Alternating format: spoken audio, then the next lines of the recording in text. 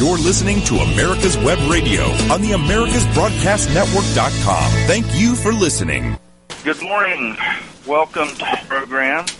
This is the Surveyor Hour on America's Web Radio. I'm your host, Jeff Lucas. You can email me at jeff@americaswebradio.com. I invite your emails and comments, questions, surveying and related issues, and I'll do the best I can to answer those questions on our next show after we receive them from you. So write me, send me an email if you want to find out more about me and what I do and what my qualifications are. You can check me out on my personal website at www.lucasandcompany.com. That's www.lucasandcompany.com. So get in touch with me there. All right. Well, if you've been with us for the last 3 or 4 weeks, we have been working on some issues related to surveying. Don't get hurt by anybody. I've been telling you all that eventually I was going to get a guest on the program, and I am very happy to say that that has happened. My good friend Milton Denny, who lives 40 miles down the highway from me here in Alabama, has agreed to come on and be my first guest, and I'm proud that he has. Just a little bit about Milton. Milton is, if you don't know already, some of you out there may have been in some of Milton's seminar presentations. He is a seminar speaker. He travels across the country presenting seminars. I think that's probably the first time I met him in person was at a seminar. He's also an author, and he was a longtime columnist on POB magazine. Also, Milton is a licensed surveyor in 6 states, both general land office states, public domain states, and meets and bounds states. Those are generally the eastern states. What are these? He was licensed in 1959. I'm assuming he was only about 4 or 5 years old at that time. He's worked on in land boundary mapping, aerial mapping, including GIS. Since then, he currently does consulting related to land boundaries and related fields. He's considered by many to be an authority on the link survey chain, also known as the Gunter's chain. He actually hooked up into his house. We really need an audio person to come in here and the Disneyland of surveying. And maybe we'll get to talk about that a little bit. Make sure I'm doing it right. But somebody's doing it right. The surveying, the Gunter's chain was used for 300 years in this country and before this country in England. He currently lives in Tuscaloosa, Alabama. 40 minutes down the road from me here in the western part of Birmingham. And Milton, welcome to the show. For example, well, thank you, Jeff. We go back quite a ways together, and some really good times, and maybe we can continue that and bring some useful information, to other surveyors. I know what gain about how to handle different problems. It needs to stay as low as possible. Hopefully this won't be your last time on the show. I'd like to get you, because you're always involved in some kind of interesting project. Every time I talk to Milton, one time he's out in the wilderness somewhere searching up old corn. But just real quick, Milton, I don't know why these are. Do you recall the first time we actually met? God, is that tight? It's okay because you're a big shot and I'm just a little pleased. So when you play your recording, well, what I told somebody, it's better to be it might have been a big fish in a little pond than a little fish in a big pond. So no, I don't remember the first time we met. Okay. Well, it was just real quick. It was 2004. Quite frankly, I've forgotten. I was about a year out of law school, a year after the bar, and I was writing articles. And I was sending them into the ASPLS magazine, Turning Point. And I wrote one on sizing sections. And you responded to that in an email, and that's the first time, at least my recollection, that was the first time we met was through emails. Obviously, we met in person after that. Do you recall that? No, I can't say I do, Jeff, but I respond to a lot of emails. Sort of lucky. I don't blame you, but it was emphasizing sections for our audience who might not understand. That's a colloquial term used here in the Southeast, maybe not even outside of Alabama. It's a reference to breaking sections down into their adequate parts. And Milton, as well as I do. I mean, that was kind of protocol. Tried to get the one at church just not too long ago, and it's kind of amazing that it was. But I think things are getting a little bit better now. What hours to look it over. And what I saw was it was pushed very heavily by the GLO or the PLL. Surveyors that this is the only way to do it, and it was so disruptive. In fact, what they did is they did a lot of independent resurveys of whole townships. This controls a whole lot. There were double corners at every corner in the township. And where does that leave the poor local surveyor? He goes there, and there's this big, brand new, shiny government monument, and everybody's going, well, we want to go by that. And then you're going, no, this is really the original corner over here. So it puts the surveyor in a very, very difficult situation. Luckily, most of those guys have retired and kind of moved on to other things. So maybe we don't have quite the problem we once had. Well, what about landowners? I mean, they go out there and they see, double monumentation at their corners. What do they think about the land surveying profession? Are you guys nuts? I mean, can't you guys agree on anything? In fact, I know some places where there's actually 3 government monuments plus a county monument plus a local surveyor's monument. And if you go there and you see all these monuments, the landowners got to think these guys don't have a clue what they're doing. That's true. That's not a good public. I mean, you used to do a business column, or you would write about business a lot. I mean, is that a good PR PR campaign to multiple monuments in the ground, and surveyors don't know what they're doing? I mean, how's that been from a PR standpoint? Well, it's horrible. In fact, I've got a little article I cut out years ago. A writer, if you're a staff writer for a newspaper, you got to come up with something to write every day. And we have a local guy here, and I've done some things with him.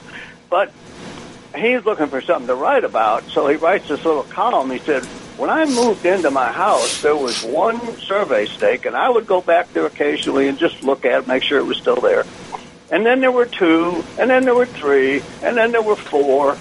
And he said, now I go back there and wondering, well, am I over on my neighbor's property? Is he on my property? What about the people next to me and things like that? And so very disruptive. And actually, he was trying to be funny, obviously. But he pointed up a good point is that they're all the same corner. And, surveyors got to recognize that there's error in everything, and we've got to accept some corners that are there and have been used for other things, and not always think that our measurements are better than everybody else. Yeah. Hey, I wanted to ask you something, and I thought about it when I was reading your little, the bio you gave me here so I could introduce you today. The gunner's chain used for 300 years, and then we went to the survey foot. What's your take on this survey foot versus international foot issue that we're talking about now? Well, unfortunately, it's like everything in surveying. Things get done to us. We don't seem to get the opportunity to do it to ourselves. And this changing from the survey foot to international foot is a disruption of 300 years of history in the United States. And to just have this run down our throat, of course, with that, what they don't tell you, if you look at NGS's 10-year plan, they're talking about point migration. They're talking about a complete redo of our whole survey system. And we've had very little input into that, and it's probably our own fault. Yeah, and they're talking ethics now. So survey ethics, like every 5 years, you're gonna all the coordinates are gonna shift. I mean, can you say pincushion corner? I mean, what do you make of that? What do you make of this epic? Now you got a time factor involved with measurement. Yeah, I just think I'm be honest with you. I'm glad I'm at the end of my career than the beginning, because I think the world is going to get a lot more difficult to work in. And I see a trend in GIS people that thinking we don't know what we need to do anyway. And I saw where he was, some GIS guy was writing about the north line of Georgia. It was only within, a minute of latitude. And he was saying, well, these bungling surveyors, they never could do anything right. And I thought, well, if you were out there in 1818 with a sextant, because they wouldn't give you the right instrument, and you got within 1 minute, you did a pretty good job. And if you don't believe me, buy a little sextant and go out there and try to get latitude within a minute with a handheld sextant. Yeah. Well, I guess my take is, we're basic land surveying. You don't have to be a geodesist to do basic land surveying. And correct me if I'm wrong, but these GPS units and NGS are all measuring in meters anyway, right? So this is we're not talking about the actual units that we're measuring in. We're measuring in meters. It's just a conversion issue. And why in the world would we need to convert these metered measurements into an international? Well, one thing that hasn't been mentioned or thought about, from my perspective, is this really changes the regulations from all the boards of registration in the United States, because I really don't know of any that aren't in the, I think there are 2 that are in the national foot, but most of these states have some kind of standards, and they're all in the U.S. survey foot, not in the international foot. So there's a big transition curve there. Yeah, and I realize we're talking about, in short distances, we're talking about almost nothing. And so you got to get out longer distances before it really, it really makes any kind of difference. So so what is the point? What's the point? Why don't we, all of our deeds, as you mentioned, for the last 300 years have either been written in feet or in chains and links, as we discussed earlier. So now we're going to introduce a third form of measurement when there's actually no reason to do so? Yeah. Well, the reason, Jeff, is that so much of this is related to GIS systems. And when you look at their coordinate pairs for corners, you'll see that they're pretty good-sized numbers, like state-line coordinate. Well, when you factor that in, it does make a difference. And the Highway Department in Alabama has been caught short a couple times by a contractor sending mapping to Europe and having it done in India or somewhere, and then getting it back in the international foot, and they try to go out there and plug this into a design project and find that there's 4 to 6 foot error in there. In fact, there was one where the road was kind of built to the bridge, and then the bridge was offset 4 feet, but it was an error. It was one. The mapping was done in international foot, and the surveying was done in U.S. survey foot. Yeah. So it can make a difference. Yeah. Sounds like a new seminar, Jeff. Yeah, and it sounds like the old meter versus foot arguments that were being made a few decades ago. I suspect we're coming up close to our break here now. Let's see, probably here in the next little bit. So, folks, if you want to contact me, write me at jeff@americaswebradio.com, or you can find out more about me at www.lucasandcompany.com, my website. Quick stakes. Does your survey supply dealer have quick stakes? If not, demand that they start carrying quick stakes. Did you know that quick stakes are better for your back than your local chiropractor? Lightweight and easier to use than the old heavy wooden stake.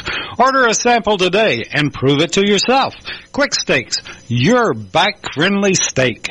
Get your pen and paper ready. If there's a move in your near future, I'm here to tell you that the folks I used and now recommend is Around Town Movers. Timothy and the guys recently moved me, and I am and was totally satisfied with a sometimes not so fun experience moving. Call Timothy at 770-378-4708 and make it a good move and a good experience. Around Town Movers for that local or cross-country move. Timothy, Around Town Movers, in my opinion, are the best. That's Around Town Movers. Call them.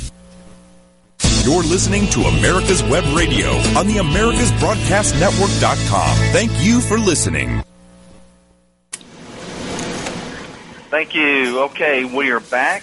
I'm your host, Jeff Lucas, and my guest here today is Milton Denny. Many of you are probably familiar with Milton, but Milton is always, as I said earlier, he's always interested.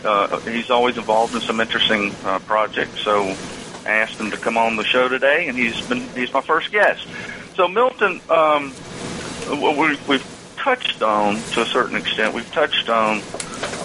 the original GLO surveys. Now, I've been told we're going out all over the world, so just to give some background here to our audience, the GLO stands for the General Land Office, and the United States of America, after we became a country, over time and incrementally, we acquired all of the land from the original 13 colonies westward over to the Pacific Ocean in various and sundry transactions, and that became known, is commonly known as the Great Public Domain. I believe, if I've got my numbers correct, about 1.5 billion acres of land, and the government decided it was going to pre-survey the land and block it off in 36 square mile townships and 1 square mile sections. And so when we're talking about original GLO field notes and the plats, we're talking about those surveys that were done. Back in the day, the General Land Office was started in 1785, and they started surveying shortly after that, and Alabama was surveyed, and it's also referred to as the rectangular surveying system, or it's referred to as the public land survey system.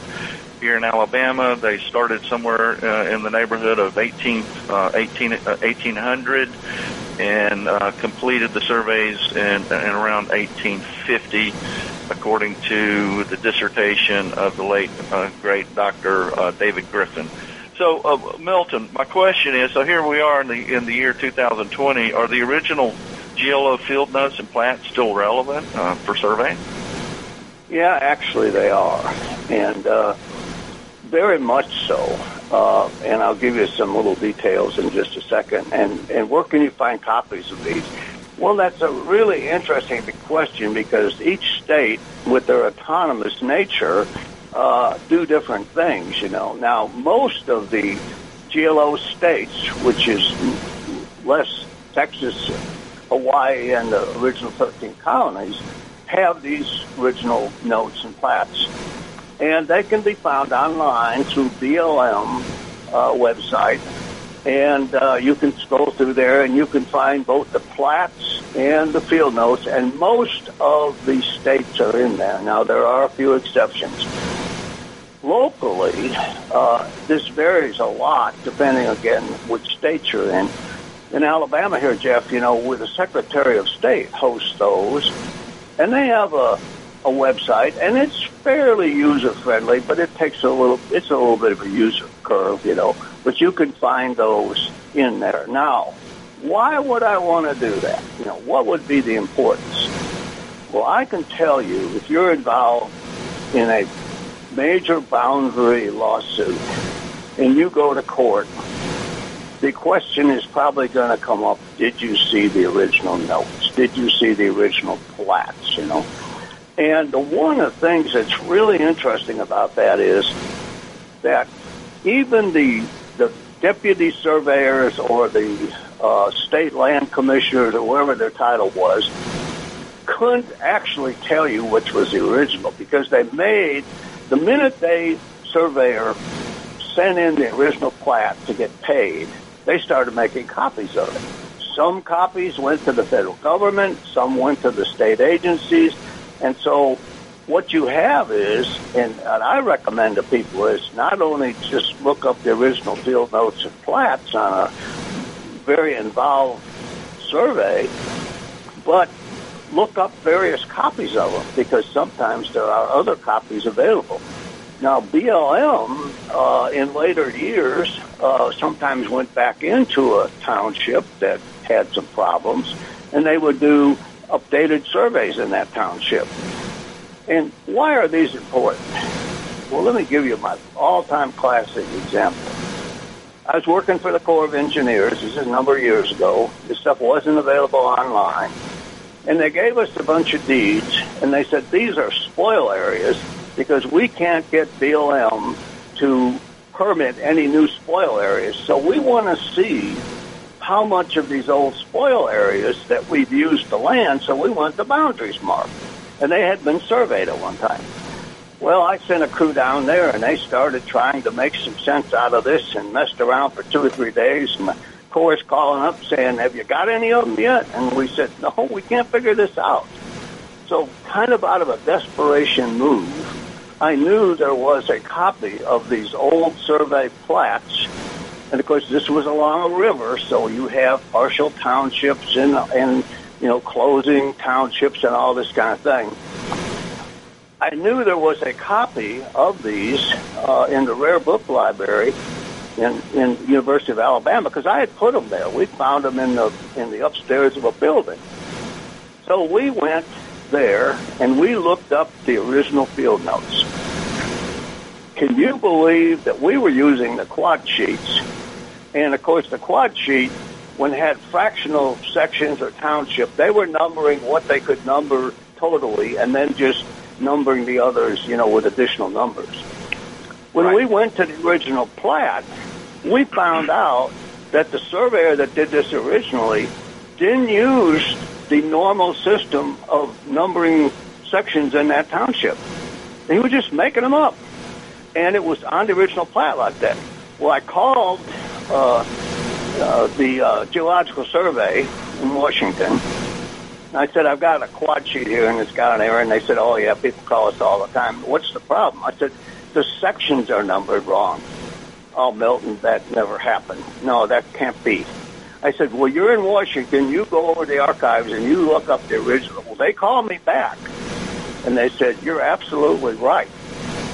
So how the surveyor numbered them on that original map was not how they got on the quad sheet. But can you imagine getting a little order to stake an oil well and getting the quad sheet and just going out there and staking it in that section, and they drill a really good producing well, and it's somewhere where it shouldn't be? So there is a reason to look at this stuff, just to make sure that there isn't something underlying going on.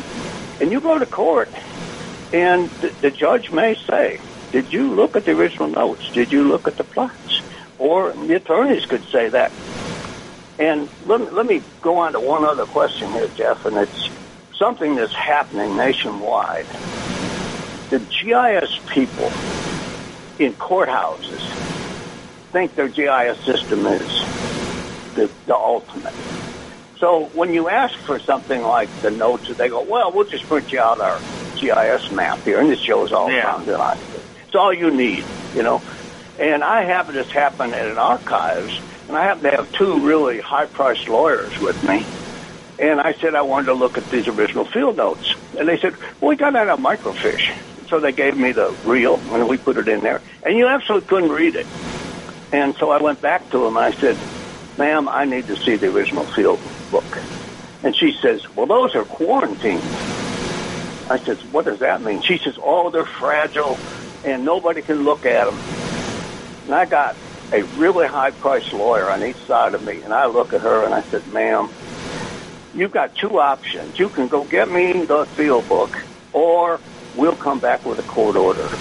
because those are our records. We have a right to see them. We're licensed surveyors. And these attorneys were just cracked up laughing. So we went and sat down, and about 10 minutes later, here she comes with the book. Well, the interesting thing was it wasn't really a real fragile book like a lot of you know. When you get done with the book and there's pieces of the book laying still on the table that you got to kind of sweep on the floor, that's a fragile book. These weren't a real fragile book.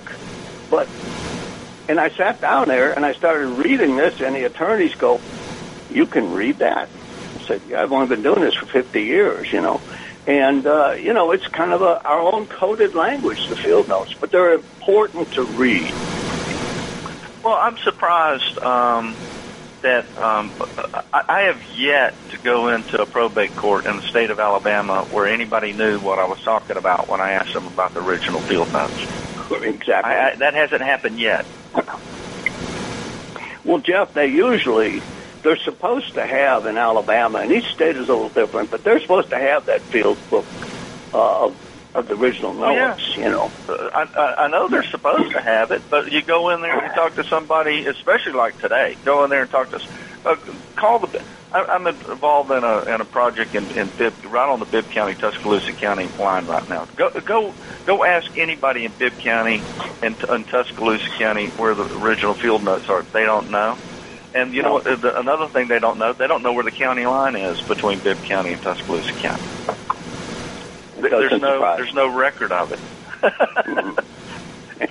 It was drawn. The best I got on that was it was drawn somewhere. It was drawn on an old map somewhere, and that's what they're going by.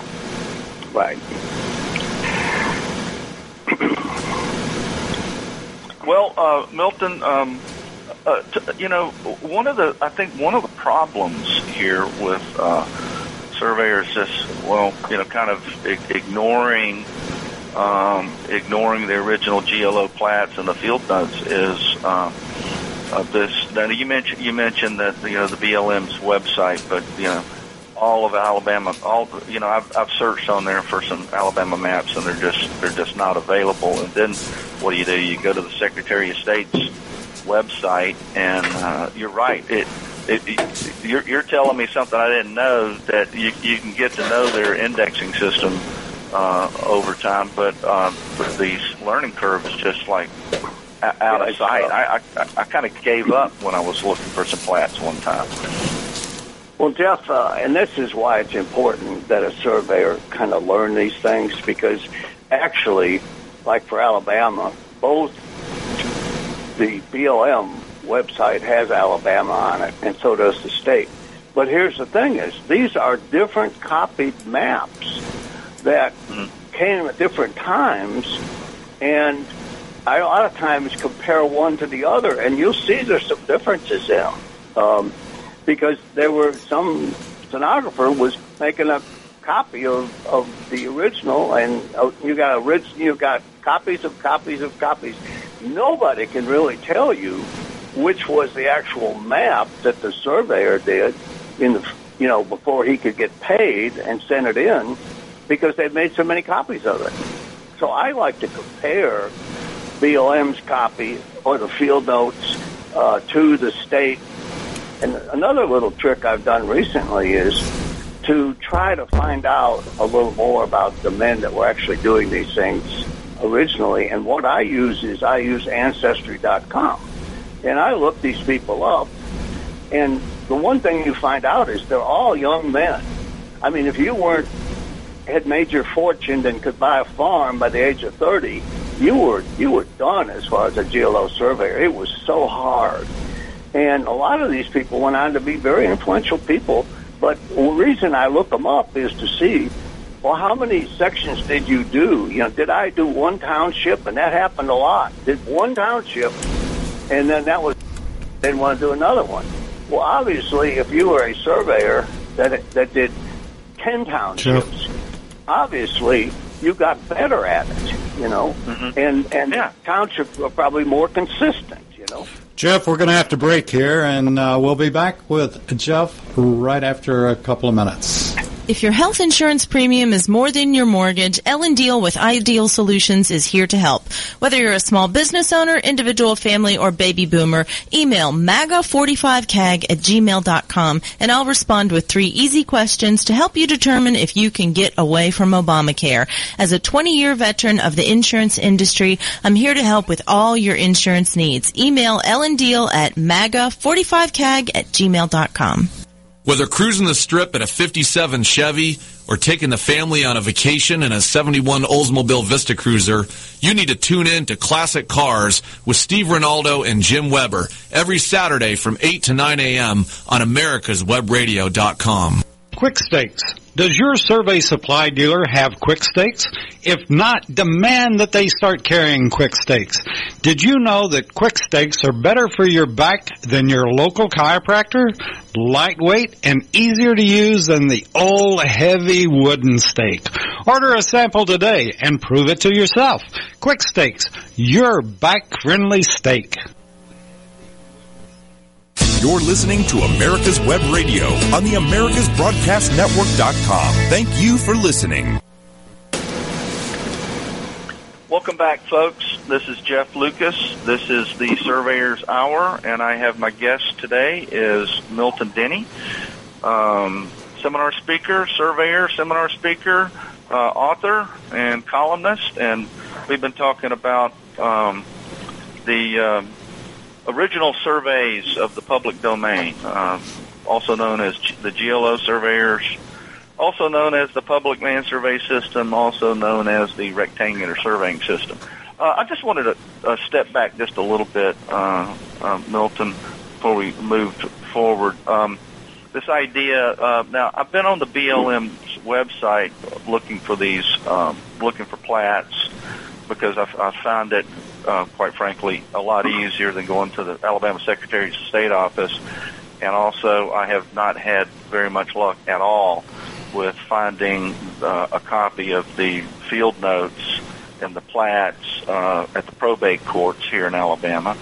But have you been on their? Have you seen on their website where you can, the BLM's website, where you can click on you can search for a specific surveyor and see how many surveys, a deputy surveyor, and see how many surveys that they've done? Have you seen that? Yeah. Yes, I have. Yeah. And what's also interesting about that, if you have the field notes and you're not quite sure how the man spells his name, say you're looking at the field notes in the Alabama Secretary of State, and he lists the deputy surveyor, and you can't really quite read how he signs his name, you can go to that BLM's website and you can look up the surveyors by that name, and if you got his first name and maybe a middle initial or something, you can determine who it is, and I use that to get that right, because one of the things, if you're going to have to go to court, you don't want the other attorney to get up there and say, well, you don't even know who the guy was, you don't have his name spelled right. So it's just a way of... And that's a great point that you make about going to court. Yes, I've been to court several times and have testified as an expert witness. And one of the things you want to do as a surveyor, expert witness, if you're getting into a land boundary issue, and it involves the general land office surveys, or it involves the GLO surveys or public land survey system, you want to do your homework. You want to say, if for no other reason, you want to be able to say, yes, I looked at the plat, yes, I looked at the field notes, and yes, when I was in the field, I looked around for evidence of the original corner position. Would you agree with that? Oh, absolutely. And let me tell you how I do that, Jeff. They're very hard to find now, but I understand this is available on, Magellan bought out DeLorean, which I hated to see it, because DeLorean was a very progressive company doing a lot of really neat stuff. And they were coming up with the state-by-state CD-ROM digital topo maps. Oh, yeah. I remember those, right, yeah. Well, that's all gone now. You can get the whole country, and I understand that the GIS layer. I mean, the land boundary layer is still in there, but I've never been able to find it. But if you have these old maps, what I do before I go to the field is I look up on these maps and I pick the latitude and longitude off of these digital quads. So you're not just wandering around out there lost. You can go to probably within 20 feet of where the corner was, before you start searching, And so I think that's a tremendous useful tool that a surveyor. So I never go out in the field until I've done a really background check, and we're talking about that, Jeff. Let me put a plug in. There was a time when BLM used to have retracement boundary workshops, and slowly over time, they kind of disappeared, Well, they had managed to get in some little fights with different states, and so they wouldn't do them in Florida anymore. So Florida hired me to come in and do some of these workshops, which I did. And we had tremendous results finding original corners, which people tell you, oh, you can't find original corners. Yeah, you can. If you got the notes, if you got the location, you know what to look for. And so the Alabama Society for years used to contract with the BLM to come in and do these retracement workshops. Well, they're out of that business now. And I think that's good. But we're going to go back. You talking about the BLM's out of that business, or you're talking about ASPLS? Right. No, BLM's out of that business. So ASPLS, we're going to go back in, and we have access to an old military base that's really abandoned, but it had a wonderful retracement survey done by BLM in about 1918 or 1915. And they re-scribed trees, and they did the witness trees and did the whole thing.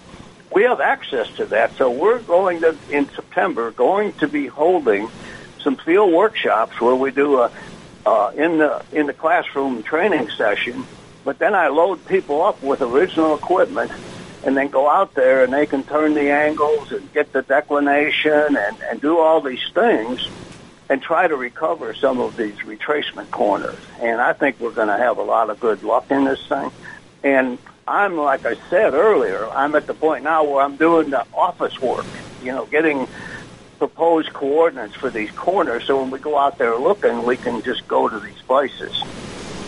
Well, what do you mean by original equipment? What are y'all going to be out there surveying with? Well, we actually won't be surveying. And by the way, there actually was a fellow who wrote a book one time. He's now deceased. I knew him quite well. But he advocated going and doing a retracement survey with a compass and chain because that's the way it was done. Well, if you do that, all you're doing is compounding the errors because you need to use the best measuring equipment you can and compare it to what was done originally to see what the errors were, okay? Now, when we go do these retracement, what we'll do is each crew will be equipped with an operating old survey compass, which is quite a task to get them operating properly. So they can go to an existing corner. Yeah, it took one of my compasses.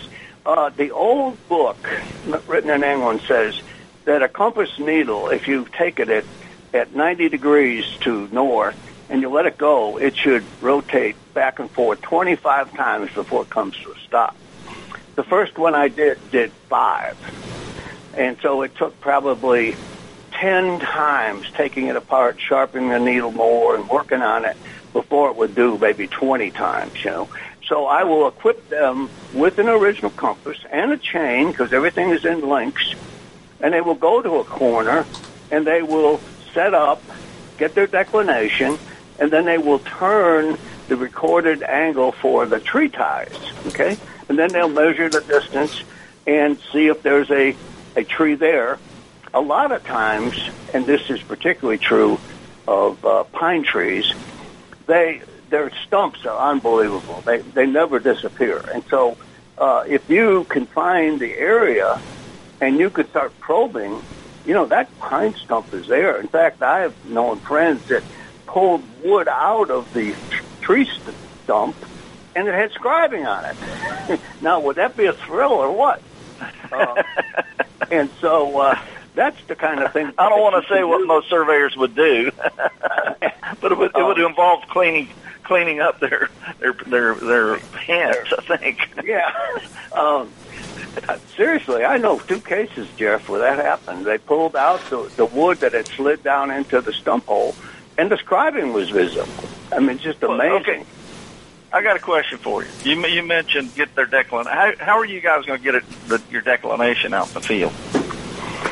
Well, there's a couple of 2 or 3 different ways. One is, and this is another thing I use all the time in reconstructing old surveys, not BLM, but NOAA has a lady they call the declination lady, and you can go to her website. It's on the NOAA website under declination, and you can put in the latitude and longitude of an area and the date, say 1908, at this latitude longitude, and she'll tell you what the declination was in 1908.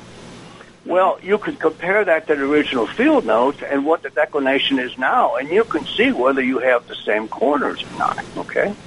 So this is just a little trick that I use to kind of solidify whether I'm on the right track. And so what we'll do is we'll equip these crews with original survey equipment or compasses and chains, and they will go out and they will try to recover things. And I'm telling you that sometimes when these people find original corners and things that everybody thought was lost for 50 years, it's exciting. So yeah.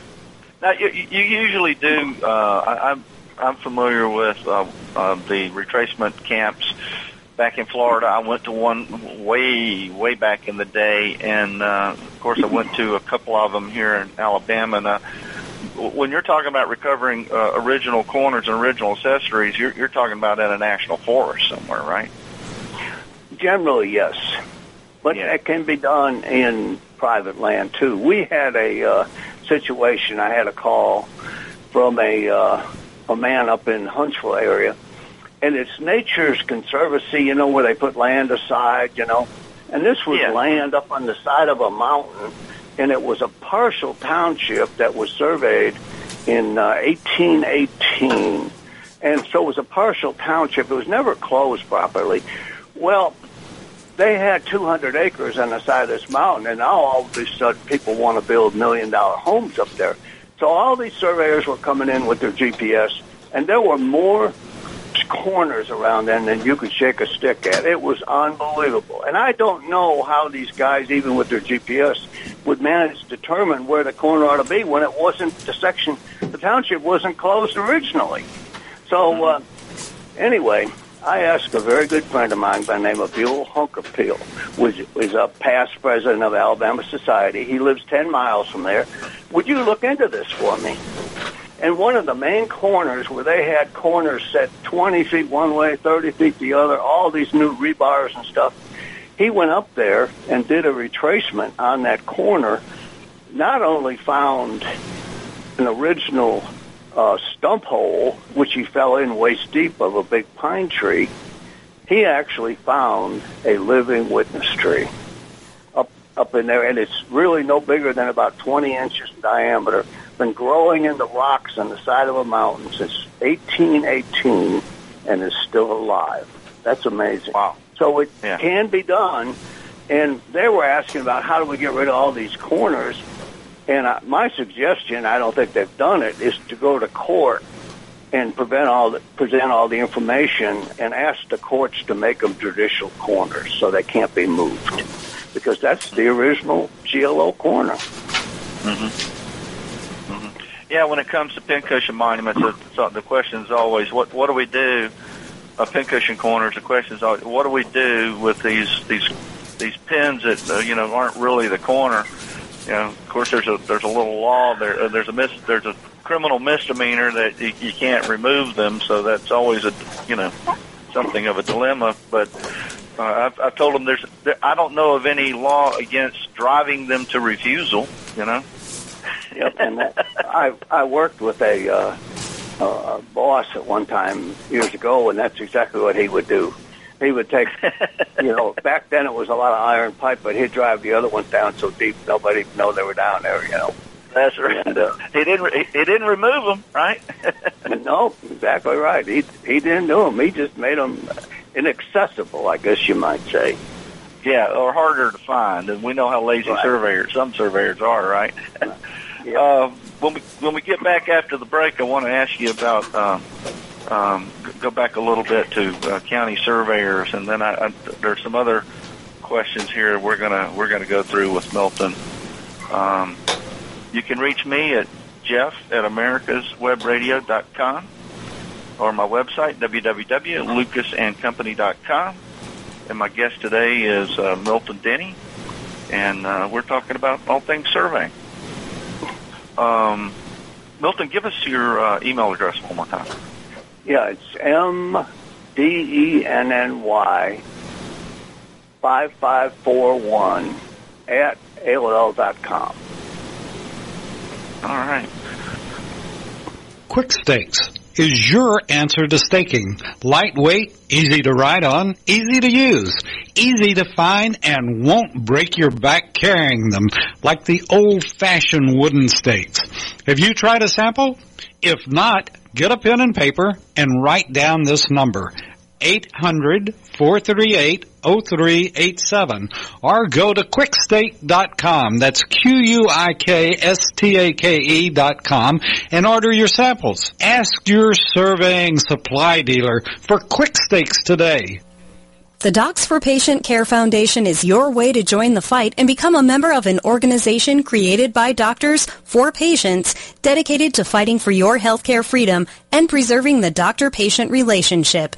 Get a pen and paper. Write down www.docsforpatientcarefoundation.org. That's www.docsforpatientcarefoundation.org.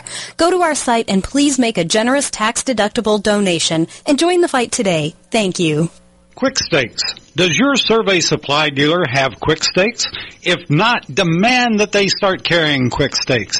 Did you know that Quick Stakes are better for your back than your local chiropractor?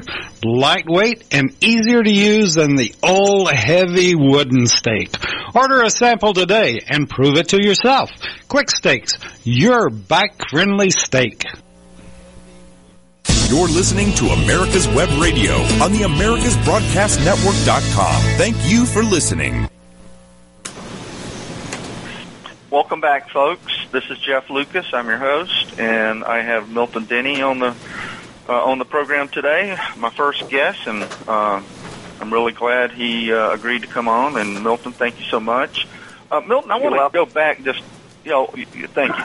I wanted to go back just a little bit because I run into this a lot when I talk about when I'm doing seminars and I'm talking about sectionalized lands and the original surveys.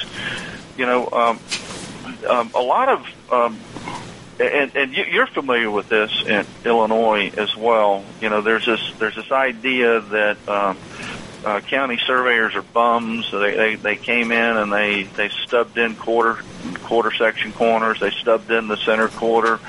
They stubbed in 16th corners, meaning that they didn't, run completely through the section, do the, as we like to say, the sign of the cross and break that section down, according to proper procedure. But tell me this: where did these county surveyors come from, and how do they learn how to survey?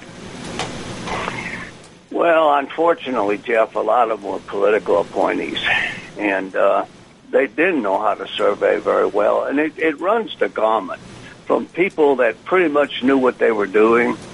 Like when I was working on one of these retracements in Florida, there were county monuments there, and in the courthouse, this county surveyor explained where he put these monuments. He was finding the original posts, but BLM would not accept that. But he actually put these monuments where the original post was. And so it runs the gamut. But, Jeff, I know that this is close to your heart. Here's the real problem. If that county surveyor set certain corners in a section, breaking the section down, the chances are he did not survey the whole section, but he set certain corners, center section, quarter corners, whatever. And they've been used for 150 years in all the deeds around you. You know, what right do we have at this point in time to go back and start confusing the issue by starting to move corners around? Would you agree with that, Jeff? Certainly, I do agree with that, and I've run into situations where not in Alabama, but where I had to do Idaho, for instance. Just one particular instance comes to mind, and I was looking up. It was all about the GLO and what the GLO had done, and we had a surveyor who had done three townships. He did two townships. One of these townships was accepted. He did a second township, and it was rejected by the by the GLO. And then he went out there and did it again, and it got rejected a second time. And then he was out of the service. He didn't do. I looked. That's where I found on the BLM's website how you can look up a surveyor. So I looked this guy up. He did 3 townships. He failed on one twice, and it had to be done by another guy after him. And then the next appearance of this guy, he was the county surveyor. For that local county. And right. So one of the things that I mean, where else would you have learned how to survey? Yes, there could be political appointments to county surveyor. But the only place back in those days, in the 1800s, to learn how to survey would have been on a GLO crew. Is that not correct? Oh, that's probably really true. In fact, I haven't mentioned this. We don't want to exclude our friends that have that operate in meets and bounds state, because it's really not as different. And my personal opinion, Jeff, is that we could work toward it sometime in the future having one license that would be good for the whole country, because there's not as much difference in meets and bounds states and GLO. Again, you have to go to the courthouse, you have to dig out the records, you have to see who these people were, and that kind of thing. And so it's very similar. And to go in and start just wholesaling, moving corners around that have been used by other deeds and other properties, and starting boundaries between neighbors makes no sense at all. And we've gone through a time period when I'm afraid we've kind of gotten into that, And one other thing I want to talk a little bit about is symbols. If you're looking in the field notes, generally they on the last page of a township, they list the surveyors, okay, and the crew members. And I like to look and see how many different townships they worked on, because, a lot of what was done was dependent on how good the chainmen were.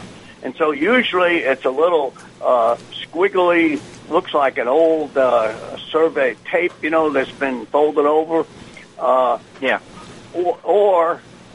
they'll write a chain, a C, and the first 2 people on that crew were the chainmen, and they stayed in those jobs, The next person is usually the axeman, and he's also the person that did the scribing and did that sort of thing.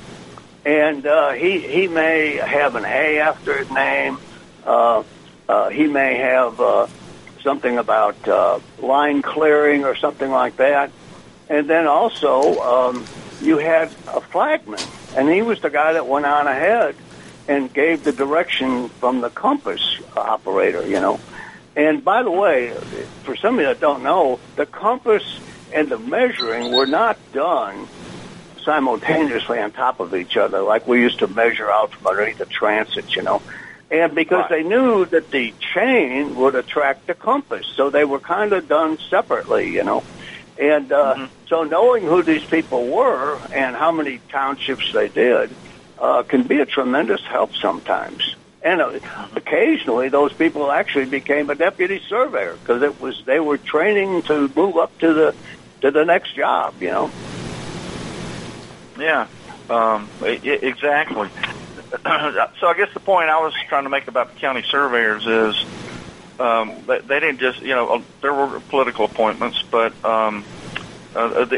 these guys were probably, a lot of them were probably had learned how to survey, maybe even had been deputy surveyors, contractors for the General Land Office, and they were basically doing the same thing that the original GLO surveyors were doing. I mean, you're aware, I know you are, you're licensed in Illinois. I mean, you're aware that the instructions out of the 1856 manual for laying out the township was that they stubbed in the north quarter corner of every section, and at least those were the instructions, to stub in the north quarter corner.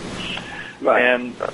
And then to set the center quarter, actually, it wasn't in the instructions to stub in the north quarter corner. I was mistaken. I'll take that back. Albert White talks about that in his book, The History of the Rectangular Survey System, how that was just the standard practice. But the instructions for the 1856 manual, and I forgot the Surveyor General's name at that time, but back in the index to the instructions, they advised the GLO, the General Land Office, advised county surveyors to, when they're setting the center quarter, to run from the east quarter corner, run all the way through the section to the west quarter corner, get your falling on that west quarter corner, and then come back on true line and set the center quarter at the on the middle of that line. I mean, right. You recall that, right? Oh yeah. Yep. Yeah, and that's because they didn't trust the north quarter corner and the south quarter corner because they knew they were being stubbed in. Yeah. Well, the other thing, Jeff, that a lot of these local surveyors, there's a lot of states, and I've actually worked quite a bit all over the country. There were a lot of states that the county surveyor was a local surveyor, and he allowed himself to be appointed as a county surveyor, even though it paid like $3 a month or something. Is he saw it as a way of getting work. He saw it as a marketing tool. I'm the county surveyor. Well, he could also get on the retirement plan with the county, right? Right, yeah. No, I don't think it worked that way, Jeff. No, I doubt that it did either. I wanted to back up and clarify something for our audience. We're talking. Milton and I have been talking here about the Southeast. We've been talking about Alabama, and as we both know, Milton and I both know, when you go out west, there's places out there where you can see from section corner to section corner, and there's original corners can be found, original monumentation of the corners can be found, original accessories can be found in abundance. But here in the Southeast, that's just not the case, is it, Milton? No, it's not. And I worked out west, and there were many places where we would find original, and it was done much later. Not only is it a dry climate, it was done much later. It was easier to see. It was done. And by the way, I did a study one time trying to determine how the surveys improved as they were going west. Well, eventually, they got where they would even measure with a 500-foot steel tape. Well, if you're measuring a section with a 500 steel tape, there's not that many breaks in chain, and right. Those corners a lot of times are within a foot of where the original government notes say they are. Now, you get back in Alabama, and a lot of times the corners may not even be within 30 or 40 feet of where the original government notes say, because that was the difference in the chaining standards. Yeah. And try to get a line of sight here, in Alabama, right? Going through the woods. Exactly.